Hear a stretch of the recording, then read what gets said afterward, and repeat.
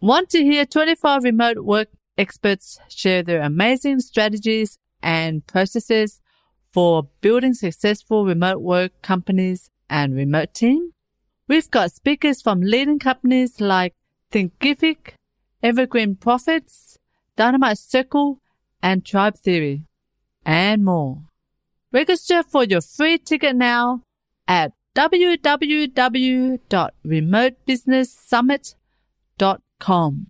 That's right, www.remotebusinesssummit.com. We'll see you there, November 18 to 22. Woohoo! Welcome to Founders Connect podcast.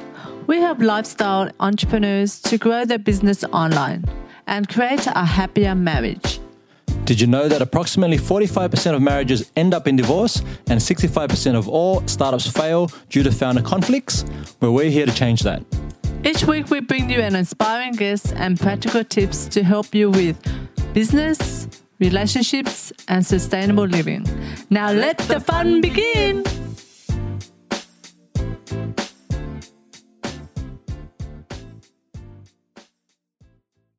Hi, I'm Cindy Pham. And I'm Anthony Chansamuth. And we're from Founders Connect. Today I have with me a very, very cool guy by the name of Robert Gelb, who is the CEO of HeySummit.com, which is actually a beautiful virtual summit platform that we're actually using for our upcoming Remote Business Summit. He's also a founder and CEO of, is it Kindaba? Is that how you say it? That's right. Beautiful. Okay, awesome, Rob. And that's a platform to communicate, organize, and make memories with other members of your family. So we're going to get into the background behind both platforms and your journey as an entrepreneur. Now, I love that you're passionate about leadership, accountability, distributed team cultures, and tech, cool ideas. And I like this part on your Twitter profile, which says, cheerleading awesome people. You definitely look like a cheerleader. So that's what resonates. So welcome to the podcast, Rob. Yeah, no, thanks very much for having me. So let's talk about you've got two different businesses and platforms that you're working on. So why don't you just take us back to maybe how you started with Kindaba, and then we'll get into HeySummit in a moment. Sure. Happy to. In terms of Kindaba, I mean, it's more of a side project, just to let you know. Sure. But it all started back in 2015. I had been working at a company, at a university, and my family was all over the world. Quite a few of us live everywhere that you could think of, from East Coast, West Coast of the US, South Africa, India, China, all over the place. And we were having a problem because we were pretty privacy conscious and we didn't want to use Facebook to share pictures of the baby in the bathtub. And so it really kind of started as a personal need. And we wanted to create a place where you could, share the memories with other members of your family, especially those who are living around the world. So like for diaspora communities and people who are living far away from home. That's kind of what started that. And we've been going since about 2017. And, thousands of family members, not all mine, are using it all the time to share memories. And then in terms of HeySummit, that also kind of started off as a bit of a side project, but the kind of original creator, Ben, who I don't know if you've met as well, wanted to create a summit last year for another brand of his, and he couldn't find a summit software that was good enough, so decided to make his own. So we were helping him out a little bit with it by the end of last year, and still very much thinking that this would be a side project. But then we decided to go on AppSumo, which is a early deal site, basically to offer it up and see if people would use it for this niche that we thought might be out there. And people did. And it was far more successful than we ever thought. And that's kind of propelled us into expanding it a lot quicker than we thought. And it's turned into a full-on, full-time business. That's incredible. I read I think you posted somewhere around just that experience with AppSumo, because a lot of obviously SaaS platforms and people who are launching a validation process use it as a way to see, well, is there a market for it? Can we generate sales, with the platform? And what feedback can we get from the users to really improve the product? And so when you say, you did well with the test, what were you looking for in terms of results from that launch? And then what did you learn as the follow on from that process? Well, I mean, obviously any test or any experiment that you run as a business should be tied to revenue if at all possible. And so we had an idea that this might be really interesting for a select few people. And AppSumo is pretty well known for finding interesting companies that are on the earlier side of their development lifetime, but at the same time, offering some hidden gems. And the audience that AppSumo speaks to is the audience that we wanted to reach out to. So we thought, let's try this out. Let's see if it works. If it brings in a little bit of money, that's great. We could use that to expand the platform and make it a little bit better. But we ended up doing about 6 times as well as we thought, which from a monetary perspective is quite significant. And I know that AppSumo has been very happy with our performance as well. That was kind of the experiment, but from a money side, but more so from a user side. When you go on something like AppSumo, and we can talk about the reasons why one would go on to something like AppSumo, you're really looking for the community. You're looking for a passionate group of people that know that you're still early, are passionate about what it is that you're building, and who aren't afraid to give you feedback. And luckily, we have that in spades with our kind of AppSumo cohort. So it's not only helping us from a monetary perspective in terms of getting the business going, but you have a group of people that are your harshest critics but strongest supporters. And that is the thing that every kind of startup and every early stage business, especially a SaaS business, really wants to have. Amazing. And when you came on board to work with Ben on the project, were you already coming in as a CEO, or were you in a different capacity and then you became the CEO afterwards? How did that work? No, so it was brought in to run the company. The plan was, I'm a consultant. I consult on a lot of other kind of companies. Was running Kindaba as well. I'm old friends with Ben, and for a while now we had been wanting to work together on something, and so this presented the golden opportunity. And as you know, Ben also runs a couple of other companies. And so this one, certainly we both felt needed a lot more kind of attention and a kind of a growth plan in place. So that was kind of the background. Awesome. And what has been in your career, like we haven't gone back to like when you're at uni and all sort of things like that, and that's okay. I'm curious about just in terms of your journey so far, what do you feel has been maybe perhaps the most courageous decision you've made professionally? I'm always hesitant to say anything that I do is courageous. I think maybe risky, if I'm going to say that. Risky but rewarding was, so right after university, I had a choice to make. I could go and work for a consulting firm. I could go and try and join a company. I could go to business school, a whole bunch of different options. And I both didn't really know what I wanted to do aside from wanting to build something myself. And I knew that I was too immature for business school. I hadn't had any kind of business experience yet. So what I decided to do, this was back in 2011. So I decided to create my own project, we set it up as a nonprofit. It was a year-long project going around the US in a converted school bus, making documentary films about people who were doing inspiring things in their communities, but who weren't getting a lot of recognition for it. Wow. And the reason why I wanted to do it is, one, I've always wanted to live in a school bus. 2, I've really been interested in documentary filmmaking in a particular style and letting people tell their own story. But then 3, I wanted to construct a project that would be incredibly difficult, but that would have KPIs, that would have things that were arbitrarily set, that we could, goals that we could set and see if we could make them. And so we did that and had to raise about $150,000 for it. I had to learn about how to set up a nonprofit, how to learn how to drive a school bus.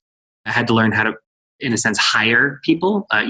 3 of the people on the bus, we knew each other, and 2 didn't know anybody. So you're learning about how to make sure that you're picking the right candidates, but also that people are supported along the way, because it's a very stressful environment, living with 4 other people in a 9-foot by 40-foot space, living, working, eating, all that kind of stuff. And so it taught me a huge amount about logistics, about planning, about budgeting, about pitching. And I have to say, that was something that when I was first starting out, people were thinking, oh, this is a bit weird. But for me, it really was kind of my business school through practice. And I have to say that has set me up super, super well to not only take those lessons and put them into money-making, companies, but also just the way that I structure myself, work with people, have expectations, manage people. So that was, I think, one of the riskiest but rewarding decisions that I took early on, and I'm most proud of. That's incredible. Good on you. Like I haven't been in a school bus. That's something that my wife and I have spoken about. But when I was living in Toronto many years ago, I jumped in an RV, kind of like a motorhome type thing. And with 5 strangers, and we drove from Toronto to Vancouver. And then I hitchhiked from Vancouver to Portland, I think. Anyway, it was a really interesting experience. And you're right, like living in close quarters with different type of people and personalities, that's quite a challenge in its own. And to then build a business on top of that is really incredible.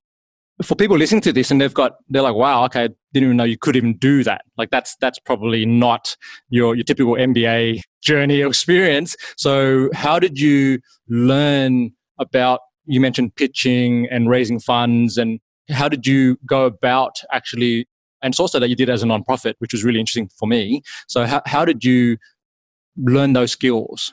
Did you have mentors? Did you read things? Where did you work out how to do those things? You are listening to the Founders Connect podcast, helping lifestyle entrepreneurs to grow their business online and create a happier marriage. Now back to the show. Sure. So it was a mixture of things. Obviously, there are quite a few people that I talked to, that I tried to learn from.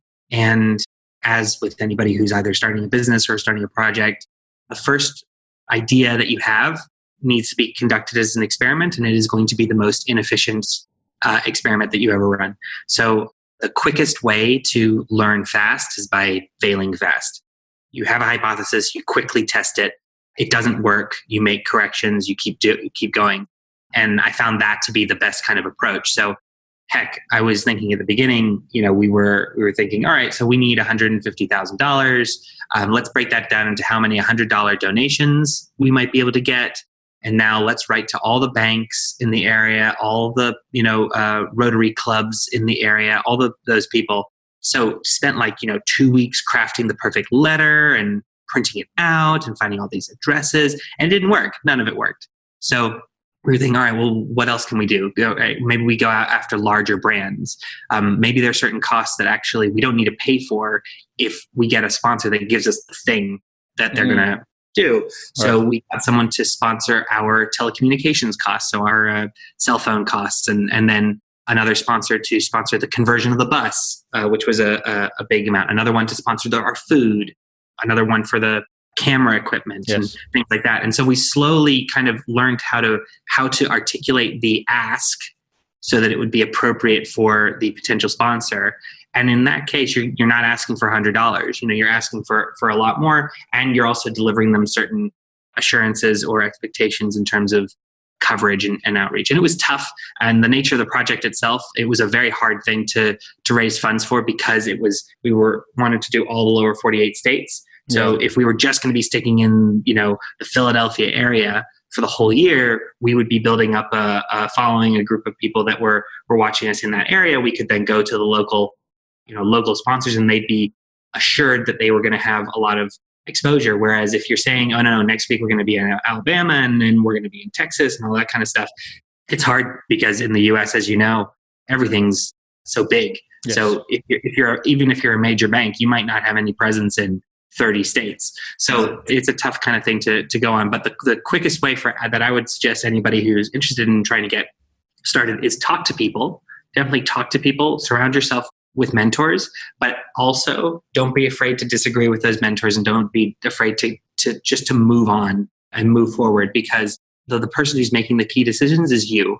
They aren't your mentors. They aren't these people that are offering you advice. Advice is free. Advice is really easy. Advice is cheap. But kind of you also have to have a sense of confidence, sense of self-confidence that you are going to do something, you're going to try something, and you're going to either learn from it, or it's going to succeed. I see a lot of people who somewhat have this paralysis of saying, oh yeah, I'm really excited to get started, but I just need this one more piece of information. I just need this one more piece of knowledge. You're never going to get that complete awareness, that complete confidence. Just start doing it. And when you fail, that's a good thing. That's you learning. So make sure that when you fail, it's about very small things so that you can course correct. Yeah. That's that's fantastic. That's amazing. Thanks, Rob. All right, let's jump into the summit. And what does the remote work revolution mean for you specifically and in your experience? I think whether it's with HeySummit or with Kendaba, I've always just considered it work, right? And it's interesting that from my perspective as someone who hires people, I want the best person for the job. I want the best person who's able to do the job. What doesn't matter to me is being able to watch you from your desk, right? Doing your job. And I speak with a lot of people who are more traditional employers, and they're kind of flabbergasted about that. And they're saying, well, how do you know if someone's doing the work? And I said, well, is the work done? Some of these basic things. And so for me, the remote working revolution makes perfect sense, but it's just the kind of the way that I've always done business. And it relies on things that I think people assume are there in normal kind of employee relationships, but surprisingly isn't. And that's trust, and trust that you are hiring and you are working with an adult, trust that flexibility is respected either way, and just trust that people are interested in doing good work. And I think that obviously there are challenges when it comes to employing people remotely, just because of time zones, because of family situations, because I've just arrived to the hotel and there's no Wi-Fi, so I can't get on for our call. But the benefits of that from an employer's perspective are often never really discussed, at least when I'm talking to other people who hire folks. Flexibility yields a much more dedicated, staff member, team member. And oftentimes the challenge that we have is encouraging people not to work versus asking where they've been. So for me, I think the remote revolution is great, but it's also the way that the world is moving anyway. So from a company perspective, the sooner that other companies can get on board being okay with not needing to monitor staff all the time. And, if you want to go work from Thailand for 3 weeks, go work from Thailand for 3 weeks. If we can make changes as companies to attract, remote team members, but remembering that they are, just because they're remote team members doesn't mean that they're not full team members. The more that companies can do that, I think the more that they're going to succeed. So, don't know if that was what you were looking for. No, that's absolutely, that's spot on in terms of my experience. And I started remote working back in 2003 when I was first given my laptop. I was working for Hewlett Packard at the time, gave me a laptop, a pager, and a cell phone, and said, hey, go home. You're working from home this weekend. And that was kind of the beginning stages of what we now see as, a large percentage of the workforce globally is moving. That's very common now. Yeah, I remember reading Jason Fried. Fried, is that his name? The Basecamp founder.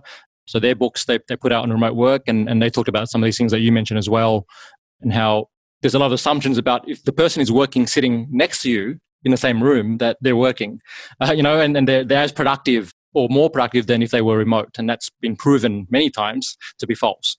It comes back to mentality around managing people versus leading people and all these other things we'll talk about, I'm sure. So on the summit, you're going to be talking about using virtual summits as a way to grow a business. That's something that a lot of people in the HeySummit community are doing. And I've been active in there. I've seen people talk about the different types of summits, and it's very what type of topics people are talking about, which I really like. And I remember when we first had the first time we had a conversation, everything from people who are driving around the country in caravans and things versus nomads. And then you've got health and wellness people, and you've got all kinds of different, very diverse types of experiences, and they're all running summits. So why do you feel it's an important time now for this idea of a virtual summit? Why is this coming up now? We're in 2019, but what do you think moving into 2020? Why is it an important time for people to learn about it? It's a good question. So I think, virtual summits are kind of the latest buzzword in a way. And obviously, humbly, we think it's a little bit more than a buzzword, but there are a lot of, first off, benefits of why virtual summits may make sense for you. They might not, to be honest, but they may. But to your kind of the latter point of your question first, why is this the right time? I think that you're seeing a convergence of a few things. You're seeing, a lot more people that are willing to engage in virtual events than you used to. There's, virtual conferences, virtual XYZ was always kind of parodied a few years ago. So that's starting to change. I think just because so much training is now delivered online, That's been a huge plus. If you're going to an event online and still getting your personal or professional development credits for that, it becomes a serious thing and something that you need to take seriously. So there is this kind of understanding that the online world is full of not only interesting facts and interesting information, but a way for you to learn in an organized way. So I think that's the first thing. The second thing, I think the technology has just gotten better. The fact that you have players like Zoom, like Big Marker and others, you're seeing, far more technological stability when it comes to video calls. The infrastructure is just much better. And so, you are speaking from, I'm not sure where, but it could be your home office or your house. I'm speaking from an office. I'm not plugged into the Ethernet, and yet we're having a conversation.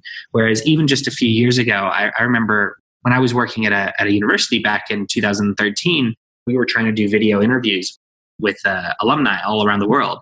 And half the time they didn't work just because Skype was playing up or their connection wasn't good, and that kind of stuff doesn't happen before. So I think from a technological perspective, it's increased as well.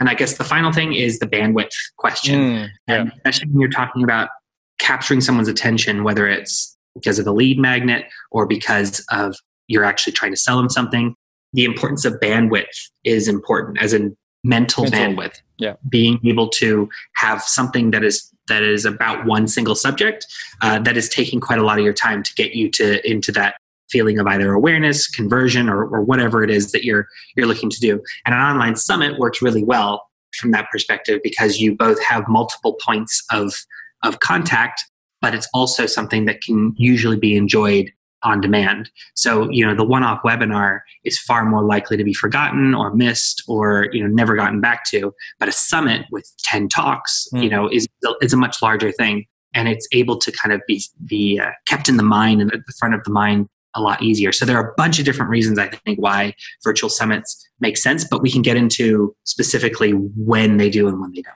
Yeah. So the technology piece is really interesting because you mentioned 2013. I remember when we were using things like Cisco routers and like back when I was in my corporate days, and that technology was ridiculously expensive. You wouldn't have a home user, we wouldn't have that unless you were the engineer, working on the actual technology. So that's shifted tremendously, like in the last 10 years.